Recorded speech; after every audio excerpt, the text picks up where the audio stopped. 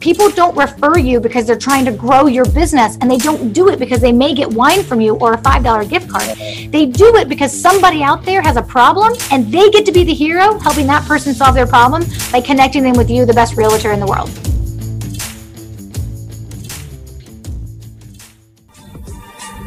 So the big question is this: how do most agents who don't have access to the secrets that most successful agents hoard to themselves grow and prosper in today's competitive real estate environment? That's the question. And this podcast will give you the answers. I'm Pat Hiban, and welcome to Real Estate Rockstars.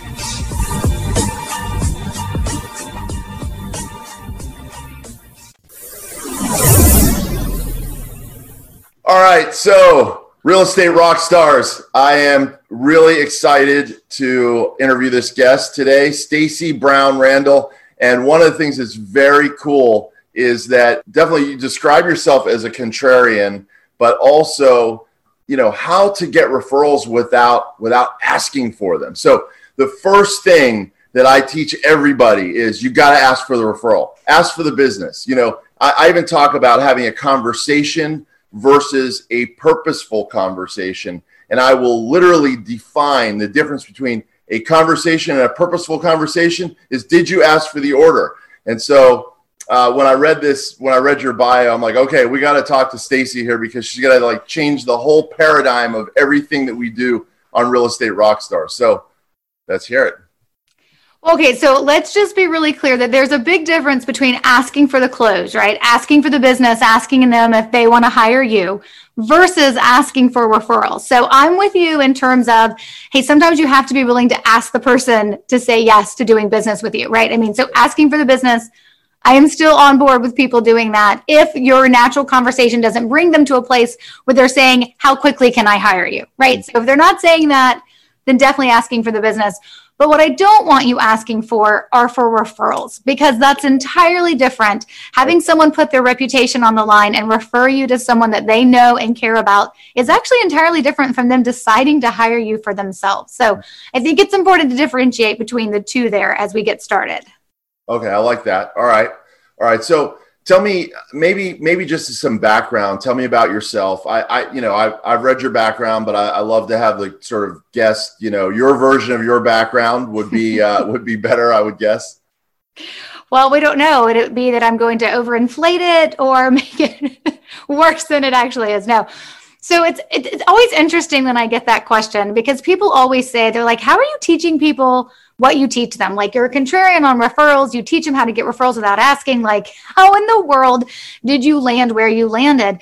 And I always say, well, it started with a business failure. And that is ultimately where it started. And the fact that I get to sit here today and hang out with you and your listeners and talk about how to generate referrals without asking is truly because of sheer necessity and the grace of God. So ultimately, when you look at my backstory, the most significant thing for me to share is that I started a business, and 4 years later, just after the 4-year mark, it crashed and burned. And it did not survive and make it to that 5-year mark that is so coveted for most small business owners. And when I looked back on that business failure, and I'll tell you, with that business, it was an HR consulting firm. So it is completely different than what I'm doing now. I kind of have a portfolio career of things that I'm actually good at, just based on some companies that I worked for and careers I had prior to becoming an entrepreneur. And so when you looked back on that company, though, it was an HR consulting firm, big name clients. Like, you would have assumed from the outside looking in that this business actually was doing really well, when in fact it wasn't. Right. It was doing well for a point and then it wasn't. But like clients like KPMG, you know, like one of the world's largest accounting firms, right? Ally Bank, Coca-Cola Bottling Consolidated, one of the largest Coca-Cola bottlers in the United States, like big name clients. But yet my business had a secret, and that was that I never figured out how to consistently fill the prospect pipeline. Mm-hmm. I never figured out how to fill that funnel. I always used to say, like, having a conversation with someone and closing them into saying yes to work with me, not a problem.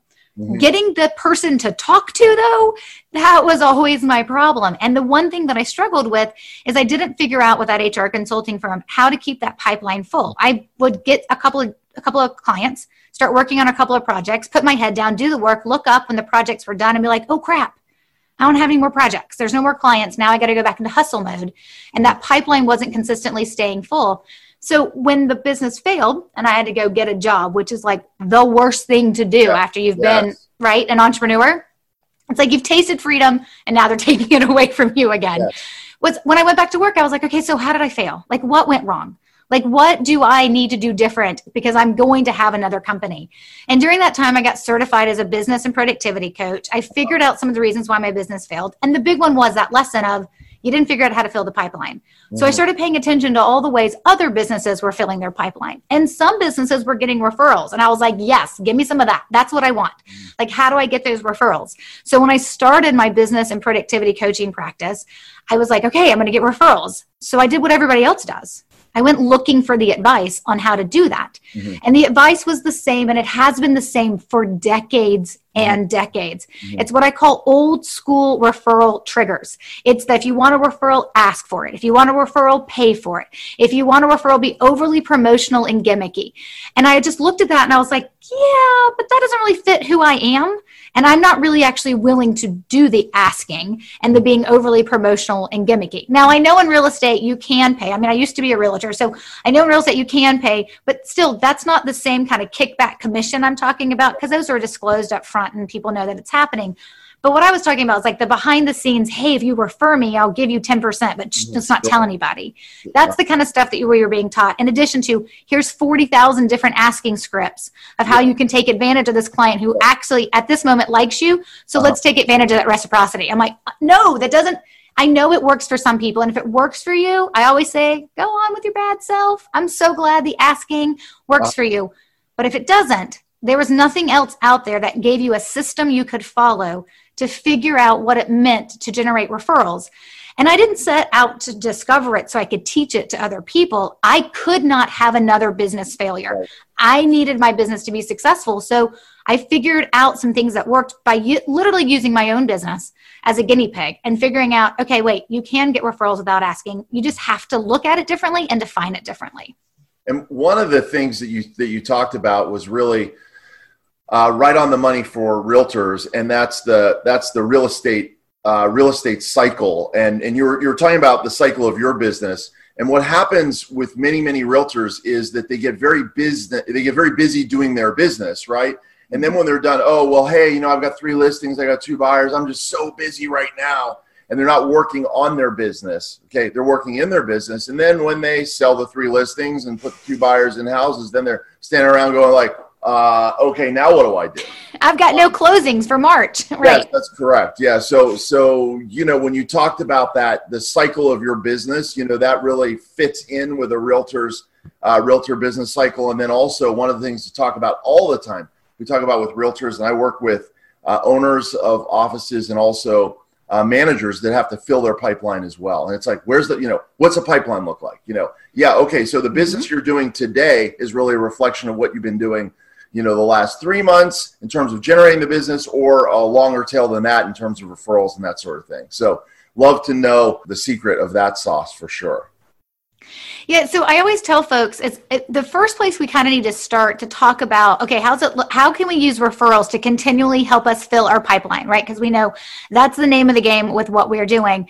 When we look at how we're going to continually fill that pipeline with referrals, we really need to back up a step, and we really need to make sure we're defining referrals all the same. Okay. Because one thing I find is that people define it differently. They just do. They define referrals and they use terms like introductions and referrals interchangeably, or word of mouth buzz or word of mouth referrals, which isn't a thing, but word of mouth buzz, or that's the same thing as getting a referral. And I'm like, no, it's not. Or even like right down to a warm lead. They're like, oh yeah, this, I got a warm lead. It was a referral. And I'm like, when I ask people to unpack what they actually mean, those are actually 4 different terminologies in terms of how we label our prospects or our leads. There are warm leads, there are word of mouth buzz, there are introductions, and then there are referrals. Because we've used them and people have used them so interchangeably over the years, we act like they're all the same thing, which dilutes the actual definition and power of what a referral ultimately is. So I always tell folks a referral has 2 things that a warm lead, word of mouth buzz, or introduction does not have. The first thing is it's always going to have a personal connection. there will always be a personal connection between the referral source, right? That's the person who's going to refer you, between the referral source, the prospect, the person who hopefully will hire you, and you as the solution provider. So there's 3 cast of characters, right? There's 3 players in this when we look at the referral process. There's you as a solution provider, the referral source who does the connecting to the prospect, and then of course the prospect themselves. Mm-hmm. So whether that's a buyer, right, or someone needing to list their homes, whatever it is, right, they're the prospect. Mm-hmm. There's always going to be a connection between the referral source to that prospect and you, because that is actually where the trust is transferred. So the easiest way I see this confused when we talk about this first point, the first part of the definition of a referral, is somebody says, hey, Paul, actually somebody told me that they were talking to their neighbor about me and they're totally going to reach out to me. And they told them all about me, what a great realtor I am. It's awesome. And I can't wait for them to reach out to me. I just got a referral. And I'll be like, that is so not a referral. That's word of mouth buzz. Great. And here's the thing. I want you having word of mouth buzz, right? Sure. That's actually important. Sure. But the reality is that I don't know who that neighbor is. And unless I decide to do a drive-by stalker mode to exactly figure out who they are, I don't know who they are. So it's word of mouth buzz and it's great. But please don't call that a referral, because it is then lacking that main piece you need, which is personal connection. Now, the second thing a referral has to have is the need identified, which means I'm having a conversation with you as a prospect because there's actually a problem that I know I have, and I have made a decision on some level that maybe it's time for me to solve it. Mm-hmm. So from that in mind, I'm now in buyer's mentality mode. I'm actually showing up, quite possibly looking to sell my home or to buy a new home, right? I mean, let's be honest. If I'm in my forever home and I bought it 10 years ago and I plan to die in this home, I don't need to talk to a realtor. Probably not until I die, and then it'll probably be my children's issue, right? It'll be their mess to deal with. Right. So the reality of it is there has to be a need identified. There is a personal connection made because that's where the trust is transferred. And then there's a need identified in the prospect. So we all know that someone's about to buy something and say yes to something, and that's why they're being connected with me as the solution provider. Yep. And I'm taking notes, as you can see. I like it. I like it. Okay. So personal connection, need identified, and then what? So, and that's just basically what we look at when we're just defining referral. And I think that's an important piece to just understand, like, well, hey, when I say referral, I'm not talking about somebody connected you to somebody over email and they made an introduction and you think it's a referral and you go in guns blazing, ready to close this listing, right? Because you think you've been referred. And in fact, you've just been introduced to someone and there's no buyer, right? There's no need identified. There's no buyer's mentality. I tell people the reason why I want you to understand why the definition of referral matters is so you can identify it when it comes at you.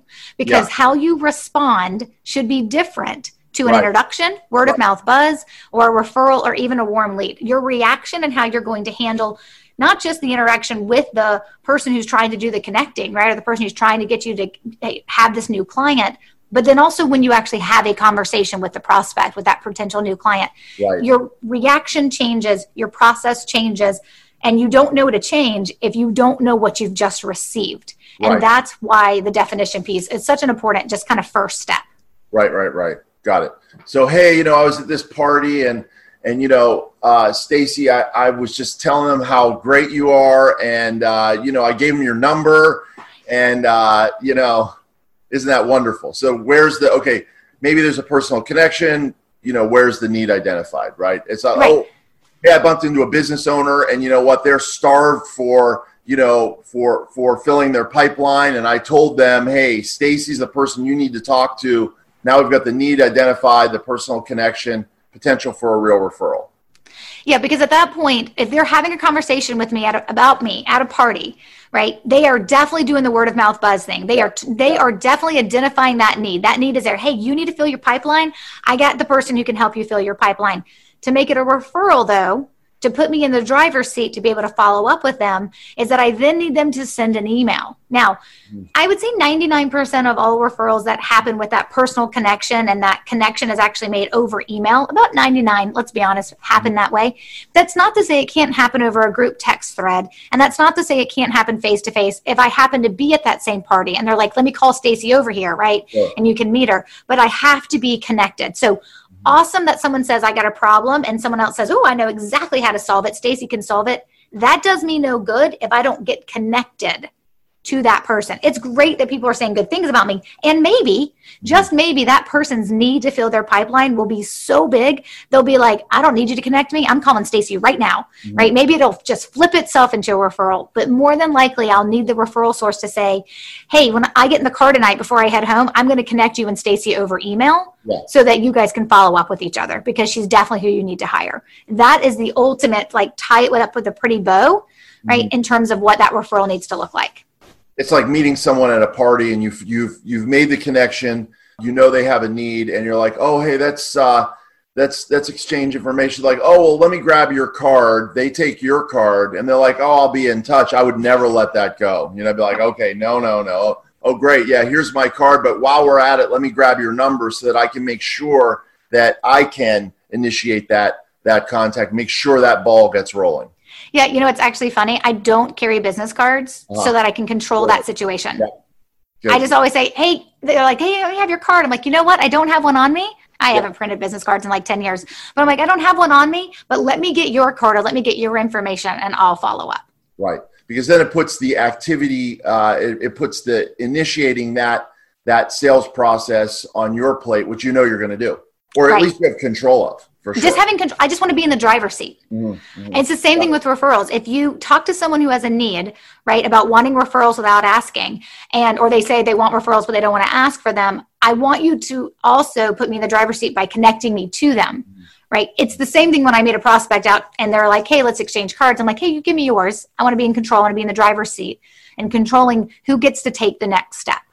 Okay, got it. So you've defined referrals for me. I'm clear. I've got the definition. Now what? Okay, so the big question I always get from realtors, really it's anybody, but specific with the realtors who are in my community or have gone through my program, the big question always is how do I get more? How do I get more referrals and more referral sources? And I always say, okay, time out. Hold on for a minute. What we first have to do is actually look at the data your business is already holding on to discover what it looks like from a referral perspective for you. So ultimately, what I want you to be after is understanding what's already existing in your business. So lots of people come and they're like, hey, I need more referrals, or I need more referral sources. I need more people sending me more referrals. And I'm like, well, are you sure? Do we actually know if that's the case? Because what we need to pay attention to is not only your capacity for how many clients can you work, like how many listings and buyers can you handle in a year, depending on your team size, right? Like what's your capacity? And then what have you received in the past? Do you even have any referral sources? Because that's going to dictate if we can get more from your existing body of referral sources versus you needing to learn how to turn more people into referral sources. So I take everybody through a process, and it's one I outline in chapter 8 of my book as well, because I just feel like it's one of the most important steps. Because if you won't get through this step, it doesn't really matter what else I'm going to teach you, because it's not going to work because you haven't done the identification, which is, okay, who are your referral sources? So I tell everybody, okay, so if this is realtor specific, I would say sit down with your list of the last 2 to 3 years of your buyers and sellers. Like who have been your clients? Right? Now, if you've been in business 10 or 15 years, I mean, let's go back more than 2 years, maybe look 4 years back. If you've only been in business a year, well, it just is what it is, right? You can go back as far as you possibly can. This is a really hard exercise for newbies to do, so I usually say don't do it, right? But the reality is that look back in your business at who your buyers and sellers have been. Make a list of them, and then figure out how they first heard about you. Now, if you have a CRM, some type of client relationship management tool, hopefully you've been tracking this information, right? You got, Bobby because you farmed the neighborhood and he responded to a postcard you sent, right? Or you happen to land Sally as a client because she's been in a networking group with you for the last 10 years and was finally ready to sell her home, right? Or finally ready to buy a new home or whatever it is.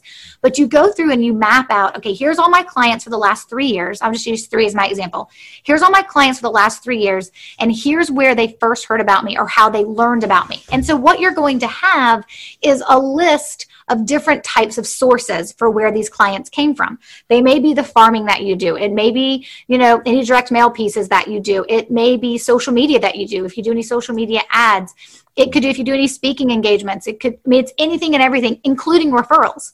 So as you're writing this list of clients, you're going to be like, oh, I met client, right? I met Paul because he was referred to me by his neighbor, Sarah, right? So you're going to have this information. What you would then do once you have this data, and here's the thing, this takes work.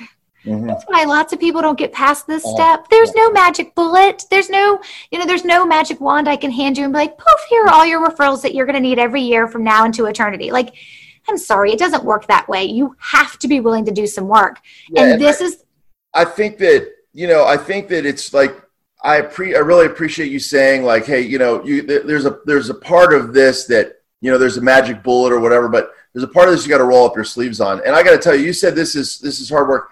I believe this is not hard work. However, okay, we need folks to understand what to do and how to do it. So if you say to me like, okay, well, you've got to identify your referral sources or whatever. Now that sounds to me like hard work. Get your list from years ago and right, but the process of it, not so bad. One of the things too is I find that a lot of realtors, at least in my area, where the price point is so high. So we have a different, and we're talking to a national audience, okay? Mm-hmm. But where our price point is so high out here in Los Angeles, the West Coast, we have a lot more haphazard folks making a decent living, okay? And so, yes. To begin with, they don't have a CRM. Now folks that do have a CRM, I get it. And then a lot of people are just going to be in between. So they're doing a really good business. They want to take their business to the next level. And so what you're saying is go through your past clients, and I'll share a stat with you that I say all the time. I might miss the numbers by a few digits, but it's easy to find out. And it's National Association of Realtors, so it's a third-party, unbiased group. They go out and they do these surveys of people after they buy a home, and they ask a whole list of questions. The last question they ask is, would you use this person? Did you like this person enough to use them for your next transaction? An amazingly high number of people say yes. I'm going to say 86%. It's in the mid to high 80s say yes. And then they go back and follow it. And how many have actually used that realtor for their next transaction? And the number falls into the low teens. So we're looking at 12 to 14%. So one of the things that's missing in that equation is just client tracking. Okay. So in order to work with Stacy's Chapter 8 piece of work, okay, you also, this is great for your business, right? And that is, if you're doing business in a real haphazard way, get a simple CRM, track all of your past clients. And the past clients are going to lead to future sales for sure, but are also going to identify a fabulous referral source. Now, Stacy, you're asking that, okay, well, geez, let me see. I sold a house 3 years ago to AJ, and, to be truthful, the way I got that business is I'm friends with AJ's dad. Okay. So we do business together. Okay. That's it. That's how I got it. Now, one of the things I want to do a couple of things. One thing is I want AJ's dad to refer more clients to me, like his son, obviously trusts the relationship if he's sending his son to me. So he should send more people to me, but he doesn't. Okay. And then the other one is I want AJ to refer me because I did a good job for AJ. So now I have actually very high trust with both of them. Neither of them are really sending me any referrals. That's a familiar problem. Yeah, so here's the reality. Okay, let's focus first on getting AJ's dad. Let's just call him Tom. Okay. For sake of argument. What is it?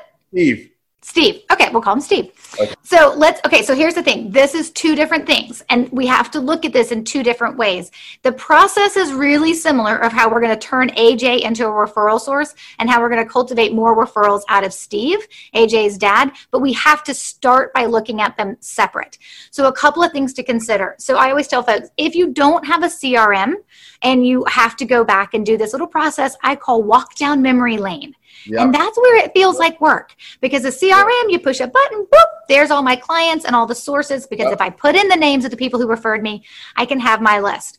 If you have to do a walk down memory lane, you still have to sit down with the same list of clients, and you have to look back, and you have some buried in your sent folder or your deleted folder that you never delete of your emails, some email thread of how they first came to be. Like, you're just looking for the last email you sent, right? Maybe you're going to look in your calendar invite because you put in some notes that you took. Maybe you have a folder folder on them, and whether it's a digital folder or a printed old school folder, and you took some notes in that very first meeting of how they heard about you. Maybe you just remember, but you do have to walk down memory lane, and you have to sit down. You have to identify where all these clients that I have is the best of my ability. You won't get 100%, and that's okay if you're, especially if you're not tracking. Where do these people come from? And then we're going to eliminate everybody who didn't come through a referral source. And then we're going to look at those referral sources, and we're going to identify some things about them. And this is where the part about Steve comes into play. First of all, there are 4 different kinds of referral sources. Okay. And we have to understand what the 4 are, because how we engage with them is different.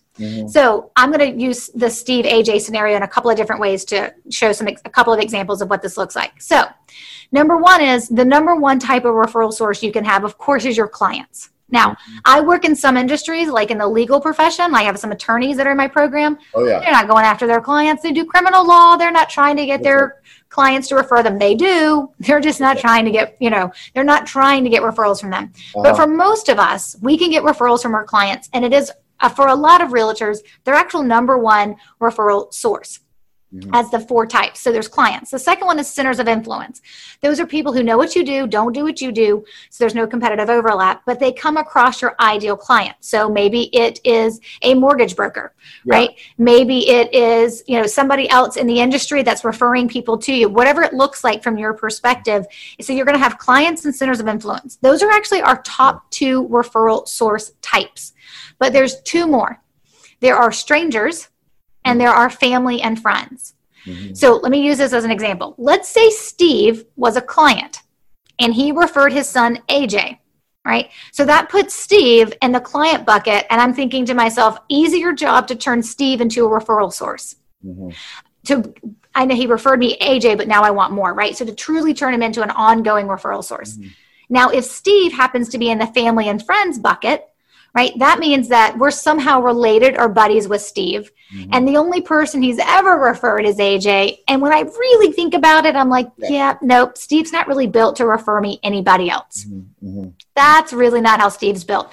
So he's in the family and friends category. I always tell folks, when you go through the family and friends category, you get to decide if they have the potential to refer you more. If your aunt referred you, her best friend, to sell their house, but your aunt is a hermit and never leaves her house, but knew her neighbor because it was her best friend and they were selling their house, great. Let's just assume your aunt may never refer you again, and you don't need to build a referral generating plan that's going to include your aunt as one of your referral sources, because probably not going to refer you again, right? Now let's talk about strangers.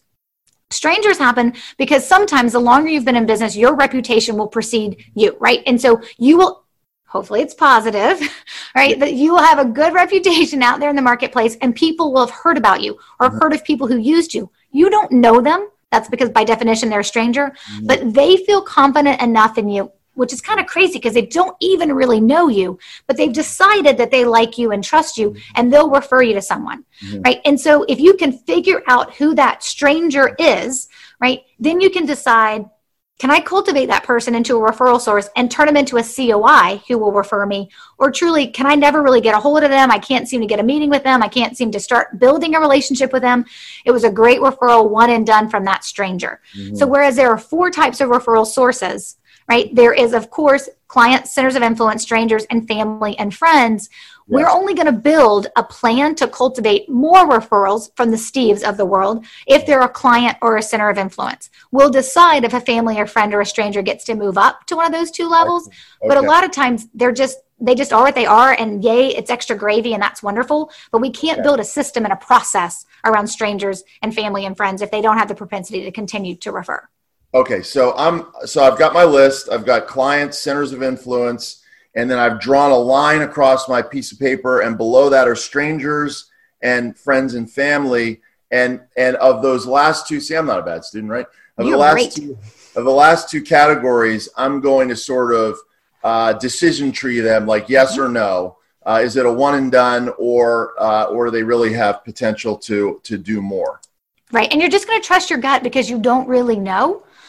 So you can err on the side of caution and move them up to the center of influence line if you want, right? Because ultimately they're not a client, so they're going to make it into the COI bucket and see what happens. Yeah, and I think your gut speaks, and you just need to listen to it. And I think you gave some hint into that too, is like, oh, hey, my aunt gave me this referral. She's like, oh, she just thinks I'm great. She delivered it on a silver platter, all good, but she's a hermit. So therefore, or, somebody else gave me a referral, it might not have even been as strong a referral, but wow, they're in an industry, they're in the entertainment industry, they're an agent for CAA down the road, and they have, a huge potential. Yes. So to your point, decision tree it out and make the decision on what you think could potentially or possibly happen. We don't evaluate our success until we've actually kind of put them through the paces for an entire year to see what will ultimately come out of it. Okay. Yeah, absolutely. But to your point, yes, what you just did is identified who has the potential to refer you, right? Who's done it once or twice, but we don't really know if we can get more out of them. You just looked at them and identified them like very well connected, knows a lot of people, right? Okay, we're going to move them on over. Hermit crab, not going to move them on over. Okay, got it. Yep. Real Estate Rockstars, this is Aaron Amuchastegui. And as you know, when you've been hearing these episodes, so many of our guests give us lots of free gifts and share the tools they've been using to become successful. We've got free real estate tools, scripts, ebooks, marketing materials, and more. We keep track of everything in our vault, and it's updated with new items each and every week. If you want access to that stuff, it's totally free for being a listener. All you have to do is go to agentsuccesstoolbox.com, agentsuccesstoolbox.com, and get your free gifts now.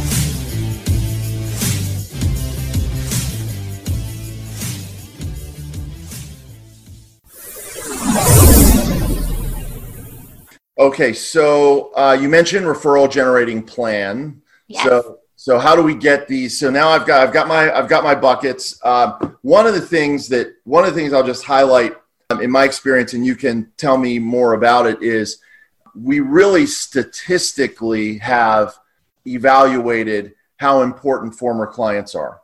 Okay, so in the real estate space, I have it statistically. I have it for every 12 people in my database. And I mean, it's down to like 12.1, right? For every 12.1 people in my database, I'm looking for 2 sales.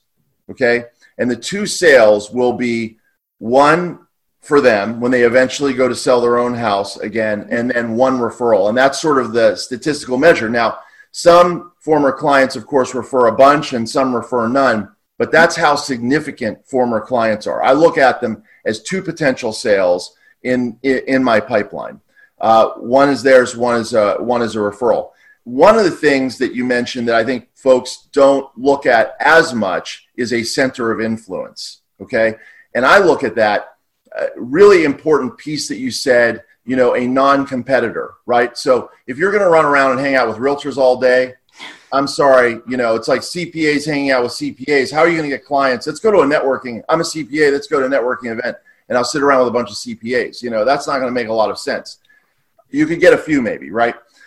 But centers of influence being people who are outside of your industry. Now, interestingly, you mentioned mortgage, right, which is a very obvious one for realtors. The issue with that is that mortgage folks are looking for the business as hard or harder than you. Okay. So for my center of influence, for example, it goes into friends and family also, but my dentist is my nephew and he's a fabulous referral source. He touches lots and lots and lots of people who, has a high-end practice or in a high-end area that may need to buy or sell. Okay. So he is, I would take him out of the friends and family category for sure, put him in center of influence. He's in a business that day to day, he's seeing 20 patients or 15 patients, and every one of these is a potential client for me. So that's a great center of influence thing. And you're going to tell me how I get my nephew, because he wants to refer them, but how do I get him to really work for me? Right. Yeah. So here's the thing. Once we've identified the who, so once we know who has referred us in the past, so we're focusing on this from Steve's perspective, right? So we haven't gotten to AJ yet about getting AJ to start referring us. And I will tell you though, so much of it comes that if your referral sources are previous clients, your ability to stay top of mind is huge for them to even remember your name. Like, you think Yes. you work so close with your realtor, and you do. Like, so my husband and I recently sold our house. Now we're living in an apartment while we're trying to find home number 2. And the market stinks right now where we are. And there's nothing in our price point that we're looking for. But the reality is we know our realtor. You have a need. I'm gonna create a fix for that need, but carry on. Okay, perfect. That sounds wonderful. Though I actually like living in an apartment. Do you know how much easier it is? Like, it's just so much easier. Anyways, we're off topic. All by the drape behind you, but carry on. I know. This is what happens when they do construction at your office and you're forced into the home apartment. Okay, so the idea that when I think about, right, when I am looking at my referral sources, and I know some of them can be clients, let me address this and let me flip over to the referral generating plan, is that you think as a realtor, you spend so much time with that person in their home, them in your car, driving them around or meeting them at houses. Like, you think they'll never forget your name. They will. Oh, it may take 2 years, but at 2 years of you not communicating with them, unless they're like buddies, like we are with our realtor, they are not going to remember your name. I remember the very first condo I purchased. I was like way too young to be purchasing anything. I don't know why my parents even agreed to help me, but I was like 22, 23 years old, bought my first condo. My realtor was like my mama through that entire process, right? And she followed up, right, every year until about the 3rd or 4th year. Now, I don't know. She may have passed away. I'm not really quite sure what happened. She may have gotten out of the business, whatever. But I couldn't tell you her name. I can tell you what company she was with, but I couldn't tell you her name. And I loved this woman. She was so helpful, and she helped me navigate some pretty significant issues that we had with the sellers we were dealing with. As a 22-year-old who didn't know what the heck they were doing. Right. And so that is a big part of your ability to turn clients into referral sources.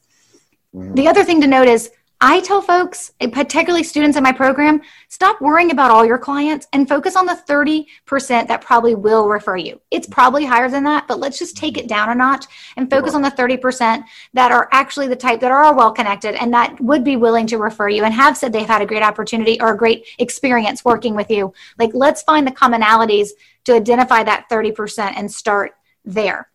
Once we know who our referral sources are, then we need to actually go through the process of getting referrals or more referrals from them. All right. So I am following very closely. I've done the work now. I've got my list. So maybe I had no CRM. I guess it doesn't matter. We could use a notepad if we had to, whatever it is. And I've gone down my list. I go, okay, you know what, Stacy, I've been in the business for 7 years, but the last 5 years have been really active. So I pulled the list of every house I sold for the last 5 years. I've got all the names of the families. I've got, where I got the leads. Okay. Mm-hmm. Where did I get the leads from those? And that's my who. So that is your who. Yeah. So here's the thing. That's your who. Now we have to go through and we kind of have to look at this a little bit closer. And it's one of the things I tell my students, there's a big difference between active and inactive referral sources. Uh-huh. Somebody who referred you more than 2 years ago and hasn't referred you since is probably inactive. Doesn't mean they can't be turned back to active, but we do have to pay attention to their status, so to speak. And the other thing I would tell you is, to you and I look at this and we kind of say to ourselves, this is work, but it's a process you should be doing. You should be doing it every year in your business. It's something you should know the data and the stats behind your business. Here's my promise though. For any realtor that's listening that says, okay, fine, I'll go look at the last 5 years of my business and I'll sit down with my yellow pad because I don't have a CRM. I'll correct that mistake in a minute, right? But my first mistake I'm going to do is I'm going to do this walk down memory lane and handwrite out everybody and look through my calendar and my phone, trying to figure out where these people came from. Here's my promise to you. If you do this once and you do it correctly, this is the step of my process you never do again. Because then you're going to start tracking referrals as they come in. So you're always going to know who your referral sources are from this point more moving forward because you're tracking them as you receive them. And now you know who's been referring you in the past because you went through this process that felt like work because it was. But if you do it right, you don't have to do it again. All right. Now, in my AJ and Steve example, Steve only referred me that one client. That's his son. But I'm going to tell you, that tells me that he really trusts me. Okay. And he is really willing. He's not active. Okay. Because that's the only referral I've had. Now, Steve, these are real facts. Okay. Steve is a lawyer with a giant practice. So he is right at the epicenter of what I would run out and look for to create a new center of influence person. and he's already referred me someone, not just someone, his son. So I know he trusts me. I know he's got a lot of contact with the public, but he hasn't sent me a referral in 3 years.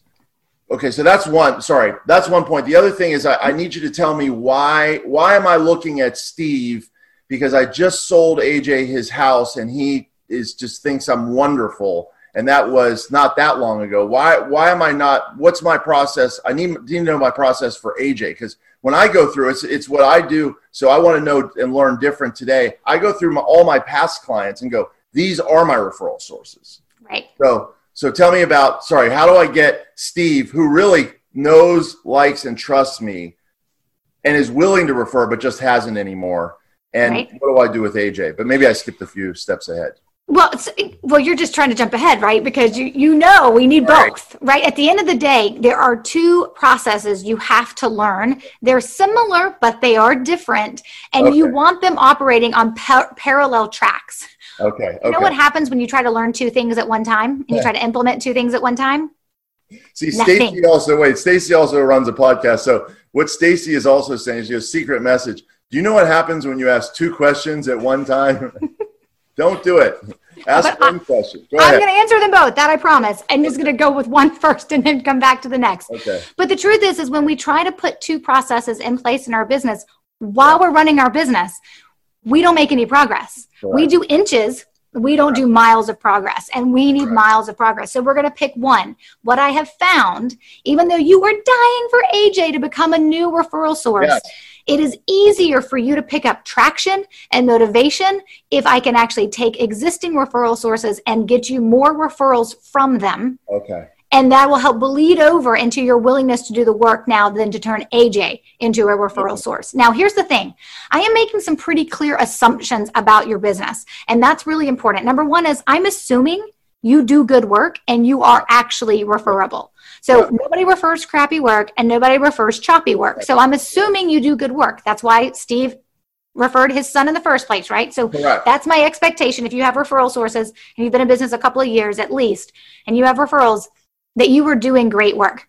That's really important. The other thing I'm assuming at this moment is that you actually have a client experience that extends beyond the active or working with you stage. So the way I teach client experience, I'm going slightly off, but I'm gonna come back, so don't worry. The way I teach client experience is when a client says yes to working with you, that is when their client experience begins. And it starts with them in the new phase, and then eventually they move to what we would call the ongoing or active phase. And then when that house has been purchased or sold, then they become an alumni client. You better have a way to make sure that you are keeping in touch, and this is the only time I say keeping in touch, that you are keeping in touch with those clients in the alumni stage, because it helps you identify that, hey, I want AJ to be a referral source, but there's something humming along over here already happening, right? While we're working to figure out now, how do I turn AJ into a referral source? Well, at least and I don't mean the market report emails that you can send out. And I actually don't mean the super fancy magazines that you can send out, because those are laden with sales messaging. What I'm talking about is client touch points that build relationship from a client who's done working with you consistently. It's like the daylight savings time reminder postcards. That's the kind of stuff I'm talking about. And don't you dare put a message on that says, I'm ready to help you with your home buying needs, right? We know that. That's why you're sending us this message. I don't need that. So I'm assuming you do great work, and I'm assuming you have a client experience that extends past the work being done. Now, to answer your question though, I'm assuming those two things as I'm about to teach you how you create a referral generating plan. So once we have our list of Steves, the people who have referred us in the past, and we have that list, what we need to do is ultimately impact how they feel about us. Yes. Can I ask a question? I'm sorry, just because I'm afraid I'm going to miss this. Okay. It might even be a tiny point. I know you're getting into something really important and great.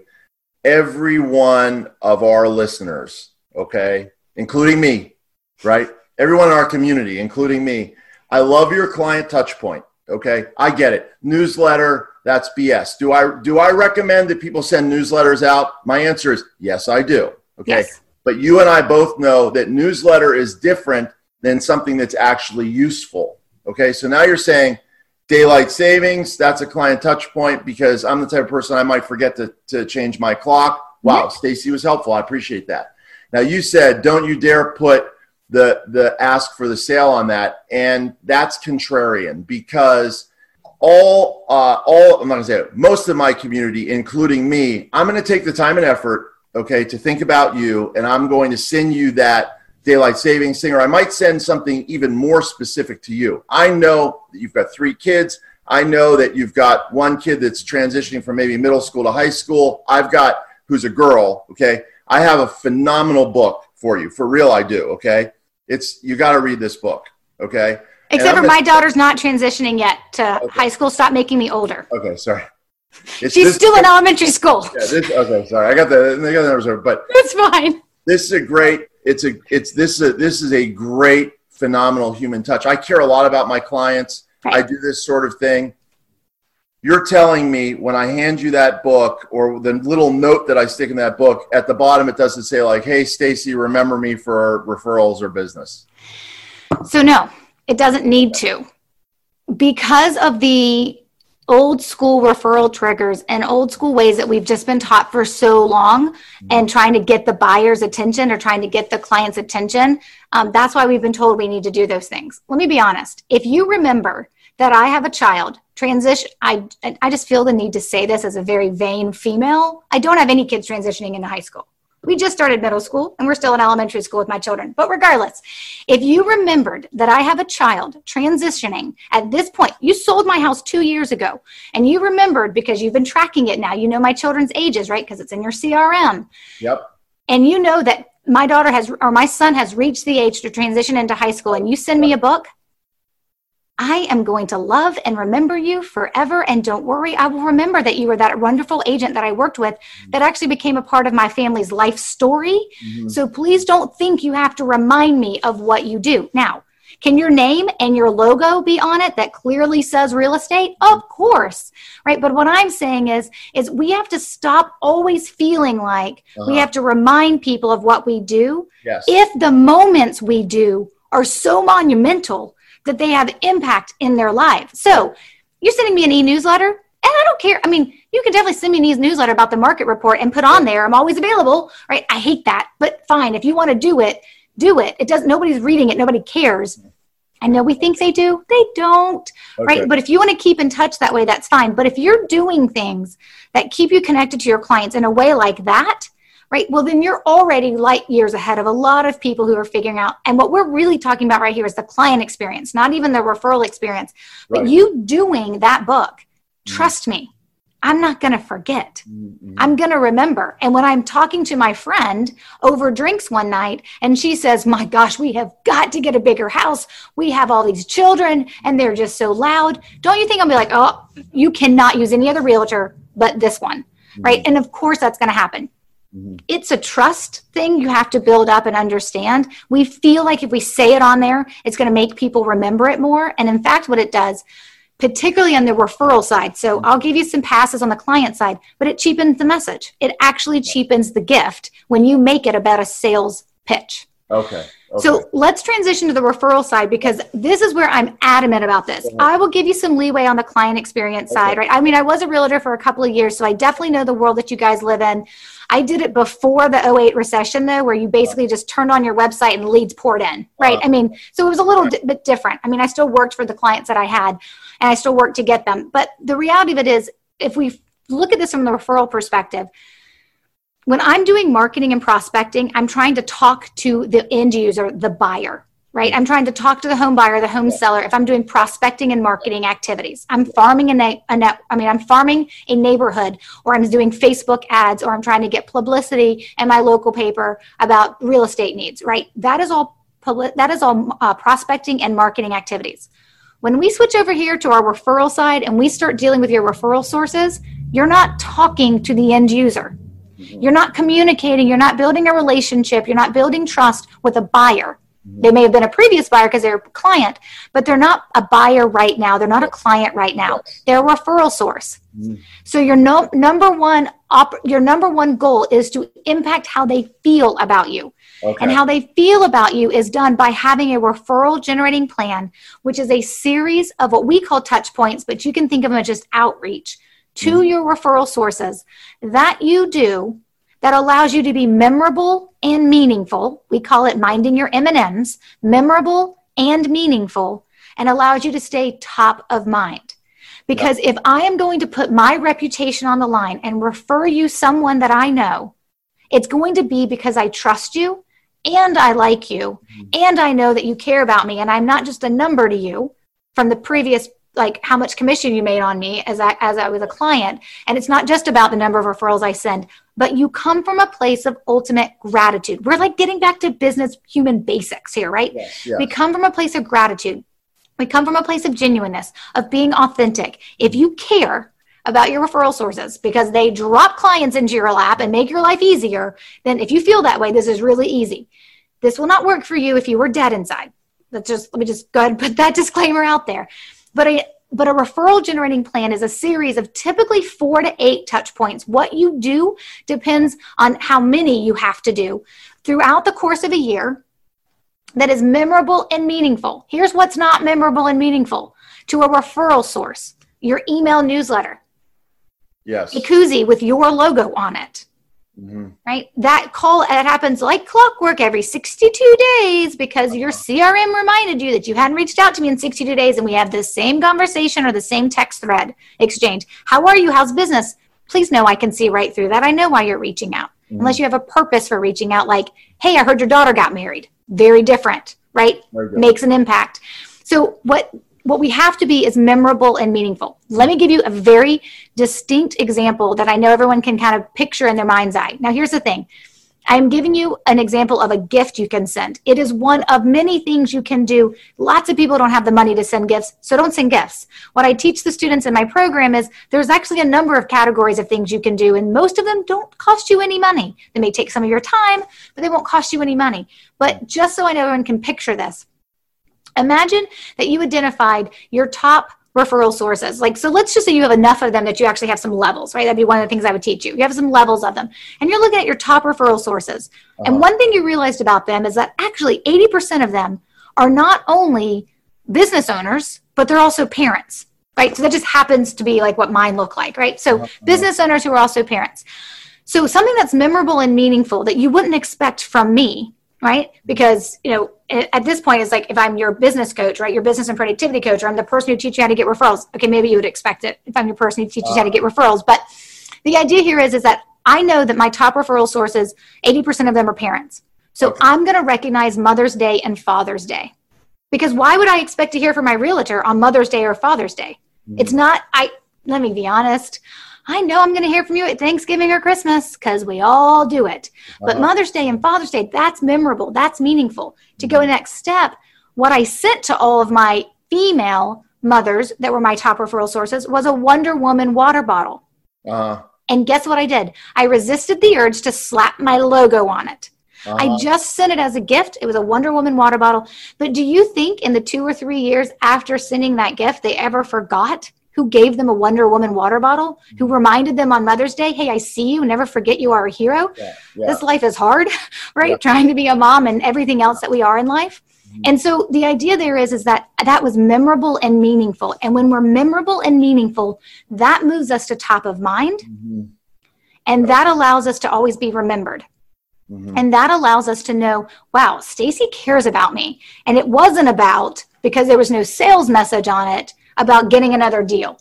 But they naturally think of you in that way. But here's the secret piece, and I call it the secret sauce. It's then the language you use, what we call planting referral seeds, when you're doing this outreach. When you have your referral generating plan in place and you've mapped out your touch points for the course of a year, and then I want you to do it every year after that, but you've mapped out your touch points for the course of the year, and you're like, okay, this is what I'm going to do.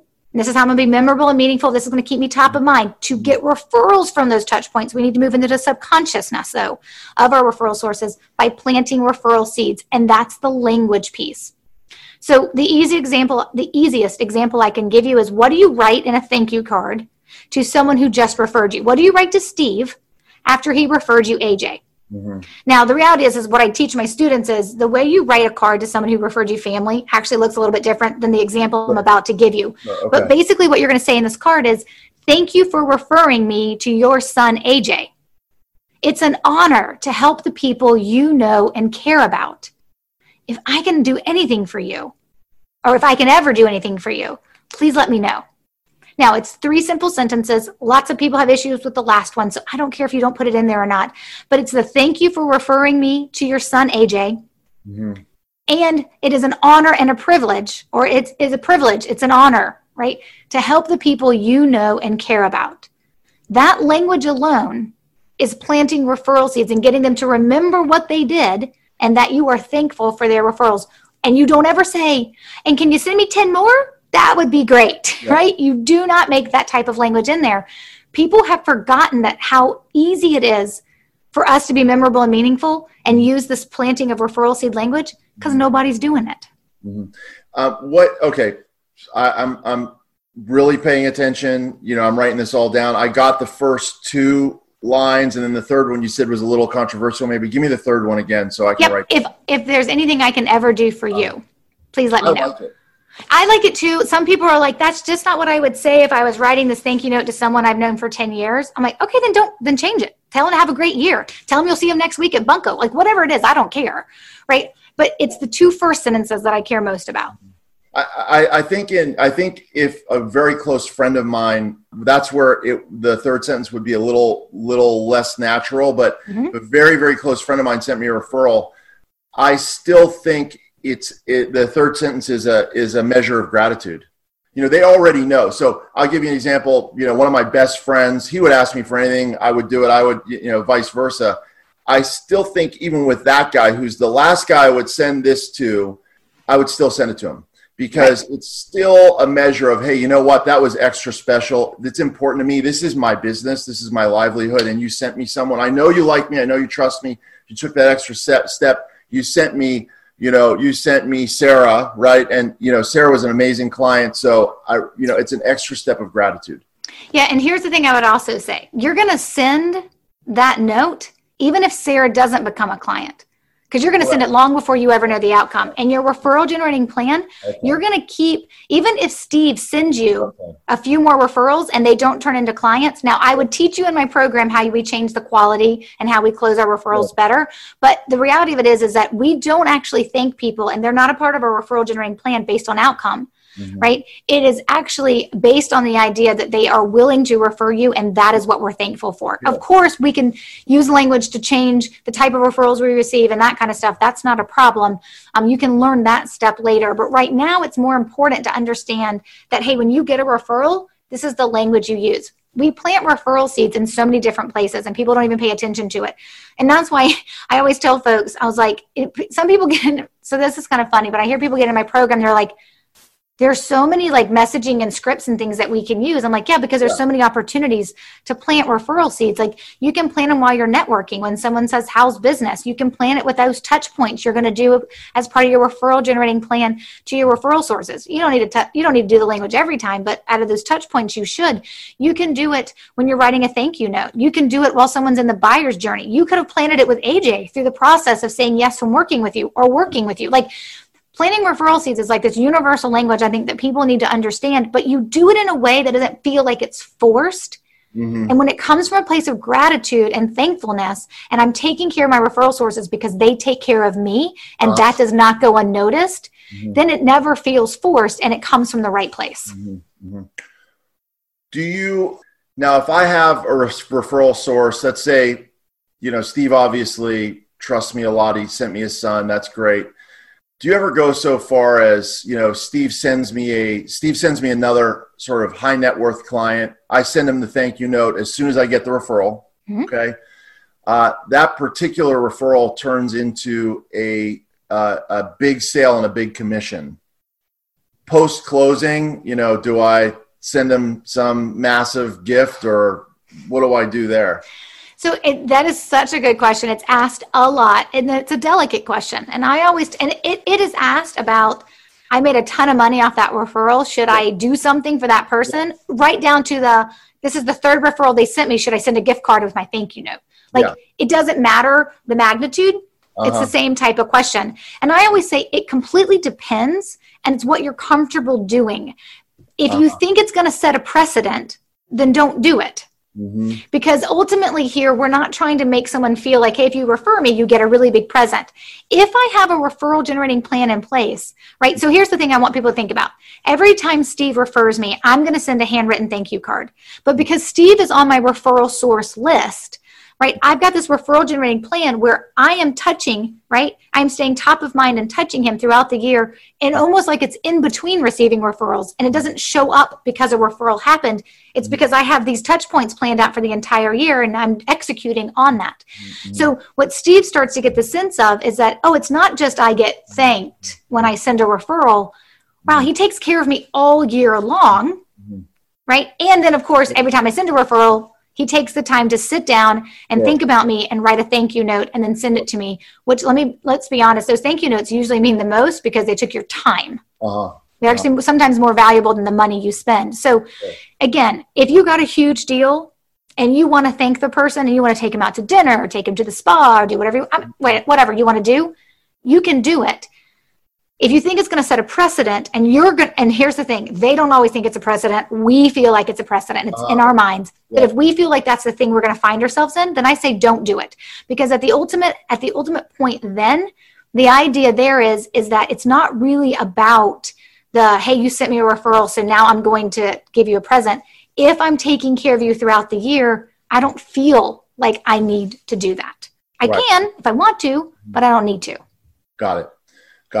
One lesson I learned along the way, and it was it's a woman named Kara who was very high-end realtor, has very high-end clients, and then she became an office manager and owner with me. And one of the things she used to do is she would send a handwritten note and she would put a $5 Starbucks card in it. I'm talking about to high net worth individuals, okay? And what I said was, wow, I would never send a high net worth client a $5 Starbucks card.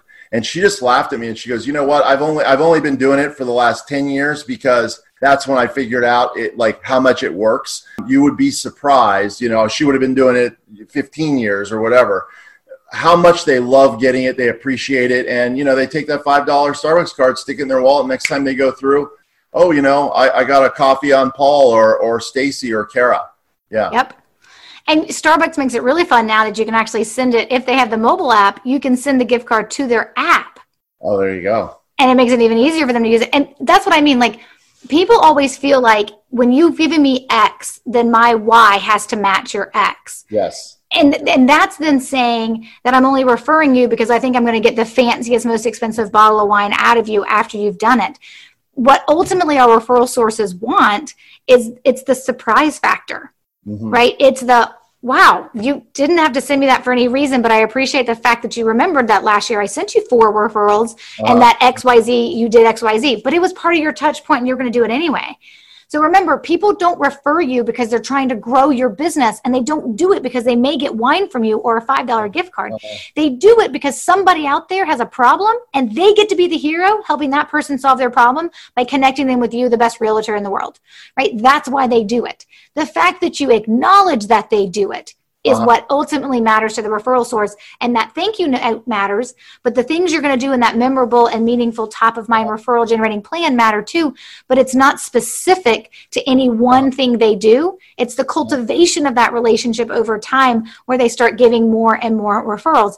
And the truth is, some referral sources will only give 1 or 2 a year, and that's all they really got in them. And some, they're sending you 3 or 4, and they should be sending you 8 a year, but you haven't tapped into that yet. And we tap into that with the referral generating plan. Yeah, so I had a plan is 4 to 8 touch points per year. One of the things that we do in our firm is we have a 33 touch program. So, and you may say, hey, you know what, you're touching, and we send that 33 touch program out to, people who would refer, but also past clients, that sort of thing. Someone that's lower on the A, B's, and C's, right? That's sort of the automated plan. But do you think 33 is too many, or what if I make the 8 really high quality touches part of the 33? So here's the thing. I don't know everything you're doing within those 33, so I'd have to understand what those 33 touches actually look like to probably say kill it or cut it in half or right. But here's the other thing. I don't like walking into businesses and saying, I'm going to break stuff that's working. Sure, right. okay. So if your 33 touches are working, I'm not going to tell you, let's break it. What I am going to say is it working to the level you want it to be working, or is it kind of working? Because then maybe you need to look at something different, like the referral generating plan, to be able to get more and get better results, right, than what you're currently getting. So I'm not going to say, oh my God, it's way too many. I don't know what they are, right? So from that perspective, I wouldn't say that. What I do know, though, if you're following a plan that says every 3 times that you do this, you should be asking them from a referral. What I would say is you can't, if you are running a program that tells you to ask for referrals, you can't also simultaneously run my program that's saying you're going to generate referrals without asking, because the messaging is mixed and it kills what I'm trying to cultivate and what I'm trying to help you cultivate within your referral sources. So it's more about what's the messaging, what are you doing, and does it contradict, or can you find a way to complement it, or do you just need one and not the other? And that's okay too, right? I mean, every business owner has got to make that choice for themselves. Okay, first of all, everyone that I talk to, if I say, hey, do you want more referrals? They're going to say yes. Okay, that's for sure. So then it's a question of what's working. Now, when you say really referrals without asking for them, in these 4 to 8 meaningful touches that I'm doing to a referral source, that's what's going to get them to bring the referral to me. Is that correct? It is, because it's the language we use, it's the referral seeds we plant, but the touches are got to be memorable and meaningful so that they have an impact on us. And it then subconsciously gets us thinking about you from a referral perspective. So let me just talk a little bit about numbers so people can understand. I tell everybody, I want everyone to have a referral explosion. So we have a free quiz in my community that you can take it, and it lands you at one of 3 levels. You're going to be a referral ninja, beginner, in training, or master.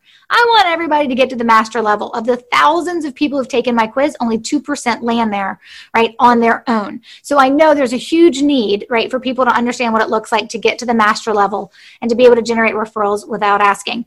But let me talk about a little, and here's the thing. When we talk about these masters, I'll talk about it from a numbers perspective. Masters think different and they act different. They think different because they don't believe they have to ask, and they do know why they are referred, right? And they ultimately know how many referrals they can reasonably receive in their first year. Because the other thing that masters do is that you can only be a master based on results. There's actually a numbers you have to hit to be able to get to that master level. Okay. And so the idea here is that, yes, I have definitely had clients that I've taken from 40 to 50 referrals a year on average to one. We hit a record in the program last year, 347 in a year, right? I've taken, and these aren't all necessarily realtors, but I'll talk about Stacy, who's a realtor in the program. And, she was like, maybe 1 or 2 referrals a month. And she was like, oh my gosh, it was so fun to see that hit consistent double digits. Right. So, and getting to that point of like, wow, and I get to do things that makes me feel good. Right. Or it can also be, it's like the mortgage broker or the financial advisor that's like, I get 2 or 3 a year that are consistent, right? For like my financial advisors, and just increasing them by 30%, right, makes a huge increase. So it's not like everyone's going to go 100% full on referral only. We're all going to grow our business a little bit different. But the reality of it is, to get to the master level, you have to think different.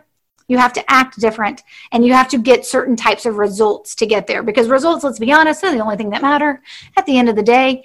And so that's what makes my process and my plan different, is as we're moving in that process of understanding what it looks like to go from, hey, I'm asking for referrals and I'm not getting any, or I'm never getting any, to being able to actually have a referral explosion. It will start with a trickle. And then the trickle can snowball, and then you can hit your referral explosion number. And then we want to grow that every year after. But the idea here is that you do have to think different, and you do have to take different actions. And it does go against a lot of the other trainings that are out there of what are taught to realtors and in this marketplace in terms of what it looks like to generate referrals. And sometimes you have to be willing to stop those to actually implement mine. Yeah. I get it. Okay, so I'm going to take my list. I've got my list. Let's just say my CRM. I don't really have a CRM, but I've got my yellow notepad. I've gone back 5 years. I've got all the clients that I've done. I figure out my referral sources. Now I'm going to take those referral sources, and I'm going to do between 4 and 8 memorable and meaningful touches to them per year. Okay, and what that's my process. What am I Yeah, well, missing? you're going to use the referral seed language, but then here's the final step, right? Okay. So step 1 is identifying your referral sources. Step 2 is making sure you can always handwrite a thank you note when someone sends you a referral, because it sets the baseline for more referrals, saying you're worth more referrals. Step 3 is building your referral generating plan, which is the how you take care of your referral sources in between receiving referrals and sending that thank you note. Step 4 is the language piece you use that takes your top of mind, memorable, and meaningful touches and actually moves you into the subconscious from a referral perspective. That's step 4. Step 5, though, is guess what? You are super busy. You are running a business, you are taking care of clients, and you're trying to make things happen. So ultimately, what you need is a process. Your referral sources need a referral experience, which is really just that planned approach of that referral generating plan, memorable and meaningful, top of mind, using the right language. You need a process to be able to execute on this so that it becomes something you do. Because guess what? If I'm sending out Wonder Woman water bottles one year on Mother's Day, and guess what? I miss Mother's Day, doesn't have the same effect to send out on Labor Day. Correct. It just doesn't. So you got to have a process in place for what it looks like for you to be able to execute on this. But the truth is, the meat and potatoes of this is, of course, identifying your referral sources is like step number 1, go no further, don't pass go if you won't do it. Right. But the meat and potatoes is really step 3, that referral generating plan. And the secret sauce that makes the meat and potatoes taste good is the step 4, which is the language of the planning of referral seeds that we'll do. But here's the thing. If you build it, it does not mean they will come. You actually have to execute on it, which is why step 5 is so critical and so important, because we need to make sure that you are actually being consistent with this outreach and taking care of your referral sources and planting those referral seeds so you can start receiving more. Okay. Talk to me about the language, step 4, the language piece that you use to convert these people into actual referrals. Yeah, so I always tell folks this is kind of like that secret sauce piece, and it's the piece that you have to understand how to use, because you can overuse it and then it does not have the desired effect. Sure. And so the easiest one that I can teach you, of course, I taught you the one that you write in a thank you note and exactly what that looks like, right? Yep. Now, what your referral seeds will look like in the touches that you are doing, those touch points that you're doing to your referral sources, it depends on what your touch is, right? And I will tell you, we all have gifts. All of us have gifts for certain things. Language is mine. Math, not so much. Okay. Language, that's my gift. And so a lot of folks, when they're in my program, particularly if they're at the VIP level, I'm helping them write their language, because this is the kind of stuff that comes natural to me. But it depends on the touch point they want to do. It helps me understand what type of language there is. Of course, in my online program, there's tons of examples and scripts, and that's what it's there for if you're building your own and you're not VIP. But it just depends on what your touches are.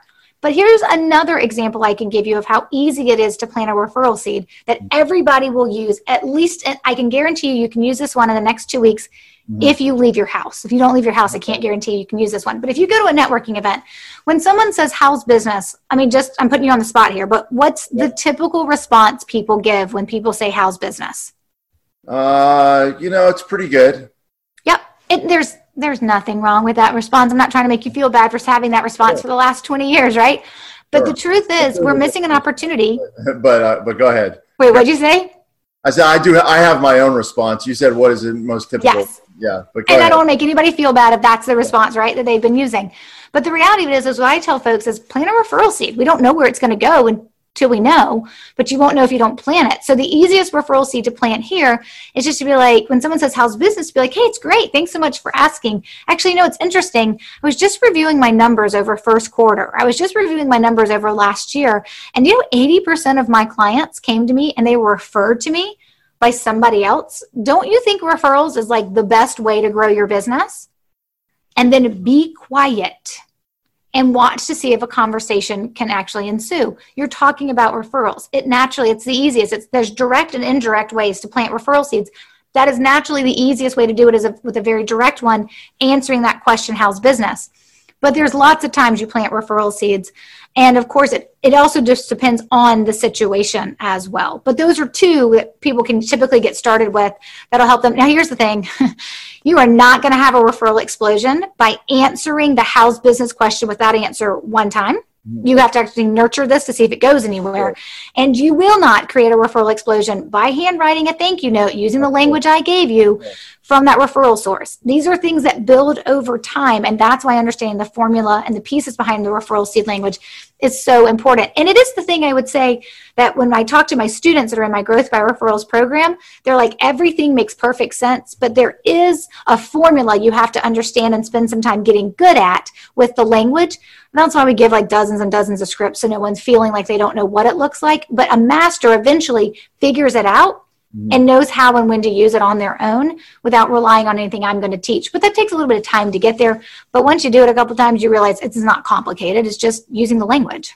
All right. Now, you said 2, and I'm a little ADD. I only got 1. Okay. So when you're at the networking, event, they say, how's business? You go like, wow, actually, funny you should ask me that. I've reviewed been reviewing my last, year of business and astonished to find that actually 80% of my business came from referrals. Like, seems like that's a fabulous way to grow a business. What do you think? Right? And that is how you've actually just planted a referral seed. Here's the secret with this, though. That actually can't be a lie. Oh, of course. Right? No. I would like to say it goes without saying. It does not go without saying. I actually need to say it. Yeah, no, thanks for saying that. I never, it's the funny thing about scripts when people teach scripts, I never say anything that's not true, Right. Because it just like the power of it just fails me. And I think it's the same for, it's like, oh, hey, I was talking to Gary Keller the other day. Well, if I wasn't talking to Gary Keller, I wouldn't say that, Maybe I saw him on a podcast and it'd be like, hey, you know what? I was listening to Gary and he said, that would ring way more true for me. And that's the way I would say it. It's only a nuance, but it's a big difference for me from the inside. But that's the one script that I got there. So I would, yeah, true. And thanks for saying that, but I would only do that if I went back and looked, right? And maybe I'm only getting 30% of my business from referrals. So you're like, wow, I look back and I see, a full 30% of my business came from referrals. It seems like, that would be a great way to grow a business. What do you think of that? And maybe you're talking to a financial planner, right? And they're like, what percentage of your business comes from referrals? They go, oh, geez, I don't know. Now you're having a helpful conversation while you're talking about referrals. Give me, because you said 2, but I only got that 1. Did I miss one? Or No, the other one was the thank you card language I gave. Oh, thank you card. Yeah, no, I've got that down solid. Okay. Yeah. Right. So, and those are the 2 that I think, regardless if you don't go any further after listening to this podcast episode, those are the 2 everyone can walk away with and they can implement immediately and to see if it's going to start planning and actually having anything come from those referral seeds that they plant. Anything else that I would teach to my students in the program comes from specific to whatever their touch points are within their referral generating plan. But those 2, I think anyone can use, walk out with and be like, I'm going to a networking event tomorrow and just heard on this podcast, I'm going to try it out. Here's the thing. Sometimes you have to practice the language before it sounds normal to you. But that doesn't mean it doesn't sound normal to the person hearing it, even if it doesn't sound normal to you. So it's important to practice it. But to what we just said, it's important for it to be the truth. And you know what? If 30% doesn't sound like a very impressive number to you, then just say, I looked back at the last 5 clients I received, right? And 3 of them came by referral. Like whatever the numbers are that are correct and real and true, use whatever version of that you want to use. The goal is to get a conversation started that says 2 things. 1, I get referrals. That's what I'm effectively telling you when I tell you that 8% or 30% or 3 out of 5 of my clients came by referral. 1, I get referrals without me having to tell you I work by referral, right? And the second thing it says is that it actually allows us to then have a conversation about referrals from a business development perspective. Now, here's the thing. If I'm having this conversation and I am at, maybe I'm at like the neighborhood girls' night out and half are working moms and half are stay-at-home moms, I'm obviously going to use this depending on who I'm talking to because it may fall flat with some people. Maybe it doesn't, right? I mean, the reality of it is if someone says, hey, Stacey, how's business? They may be the most connected stay-at-home mom you have ever met who has a network of tennis friends, right? I only say this because most of my friends that are stay-at-home moms play a lot of tennis and they don't ever include me because I'm terrible at it. But the idea is that you never know, so you can plant anytime you want, or you can be, strategic about when you decide to plant that seed. And it's really, I've had phenomenal takeaways from this conversation. I know that you have a lot more to teach and that you have a book out, you have a program. And I appreciate you sharing these pieces with the Real Estate Rockstar Nation today. I definitely have learned some important pieces for sure. Everybody that we get on the show we find it very effective. They put up something. It could be a couple of scripts. So maybe you gave 2 scripts today. If you give 8 scripts on networking or whatever you feel comfortable with, tell me what that is, and then I'll say that it's going to be the gift that we're going to offer. That gets people to come on and click, and then they'll get your gift, but that'll also be a link for them to be able to connect with you. So, okay, yeah. Typically, I send people to the quiz because then the quiz follows up with specific things to do to move them from a beginner to a master. What's it called? It's the Referral Ninja Quiz. Okay. And it's just at stacybrownrandall.com/quiz. Referral Ninja Quiz. Okay. Referral Ninja Quiz. All right. Yep. And it's just 9 simple questions. Okay. Mm-hmm. 9 questions, and then when they get the answers to the questions, it then gives them some advice as well. Yeah, so what it does is that it gives them their level. So they'll take the 9 questions, it'll give them a level. They'll be a beginner, an in training, or a master, and then it'll produce results for them that'll walk them through like a roadmap of here's where you are, and here's what you need to know and be able to do to move along. And that's kind of in a follow-up email that comes when we deliver their results via email. Okay. All right. Great. All right. Yep. Awesome. And it tells them here's some podcast episodes to go to or some articles to read to fill in the gaps that they have where they can get more resources. And tell me, it's Stacy, Stacy Brown, Brown, Randall. Yep. So Stacy has an E, Stacey. Okay. And then Brown, like the color, and then Randall, Randall. And that's your website. Yep. That's my home base. Okay. And then the quiz is just stacybrownrandall.com/quiz. Okay, Stacy, thank you so much for all the value that you've delivered today. As we talked about before, all the people that come on give a gift to all the listeners, and what you've done, and we're going to have it listed up with the podcast, is your quiz. And that quiz is going to be 9 simple questions, which is going to put you down into the just beginning, the sort of in training and the master level, right? You told me only 2% of people end up with master, from the quiz, which is fine. That's why we all have teachers. And then following that quiz, you're going to give them sort of a walkthrough on what they need to do to improve, correct? Yeah, I'm really big on the roadmap and the step-by-step, and let's not try to throw everything at you at one point. So you will. Once you take that quiz, you're going to know where you stand, and it's going to show you what you need to cut, the gaps you need to close to move yourself to that master level so you can get started and start generating more referrals. Well, I'm definitely going to take the quiz, and I'm just telling you in advance, I'm hoping for the middle level, I feel like I will not land into that top 2% on referrals for sure. But even if I did, you're going to have steps for me, correct? Yes, I absolutely will. I mean, most of the steps, let's be honest, are built for our beginners and are in training.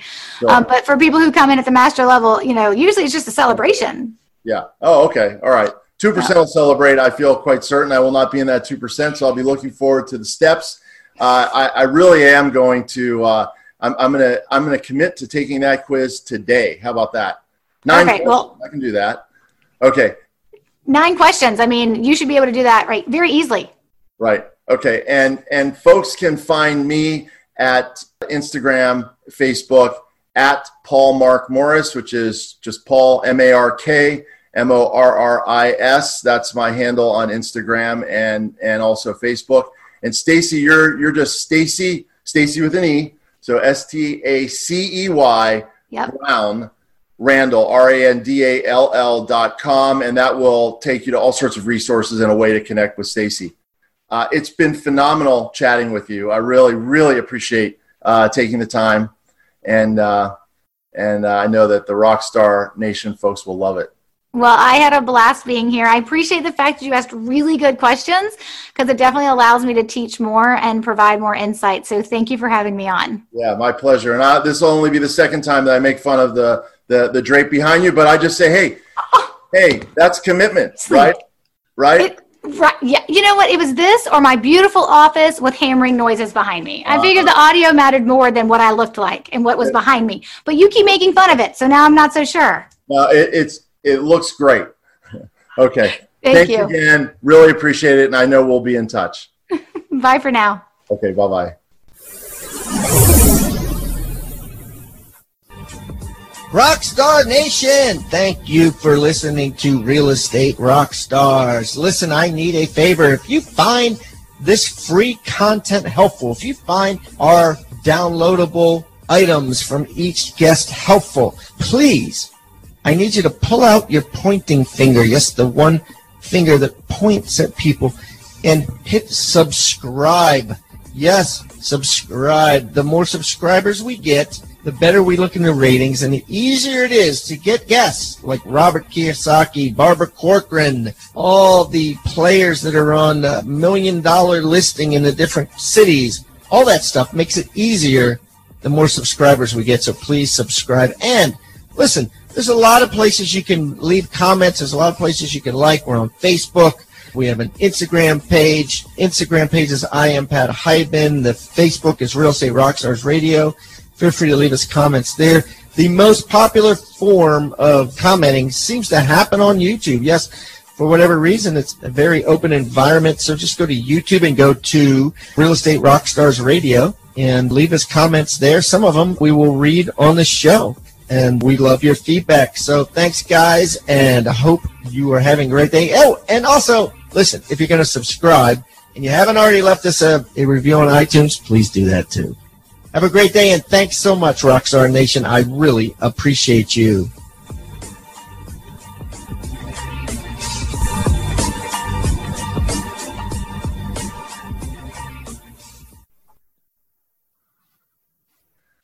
This podcast is a part of the C-Suite Radio Network. For more top business podcasts, visit c-suiteradio.com.